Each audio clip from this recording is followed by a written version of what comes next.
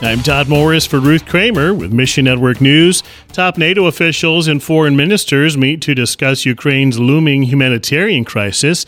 Many here face a grim choice to flee or to freeze, Norway's foreign minister says.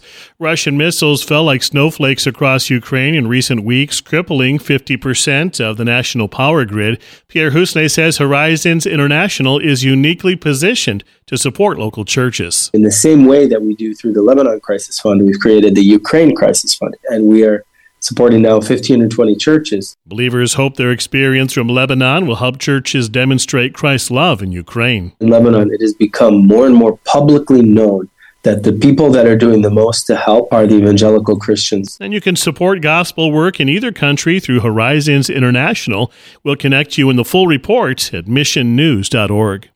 And why should pastors consider going on short-term mission trips? Pastor Breck Ladd, who recently traveled to the Middle East with E3 Partners, says he enjoys following instead of leading.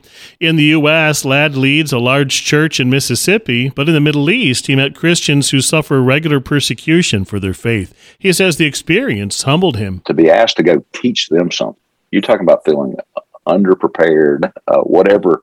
I felt unworthy to even be in their presence in a lot of ways.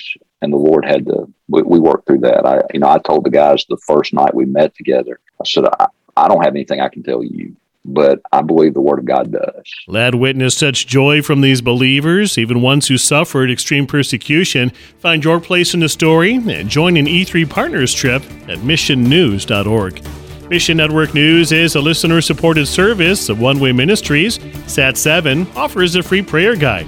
Get yours at missionnews.org. For Ruth Kramer, I'm Todd Morris.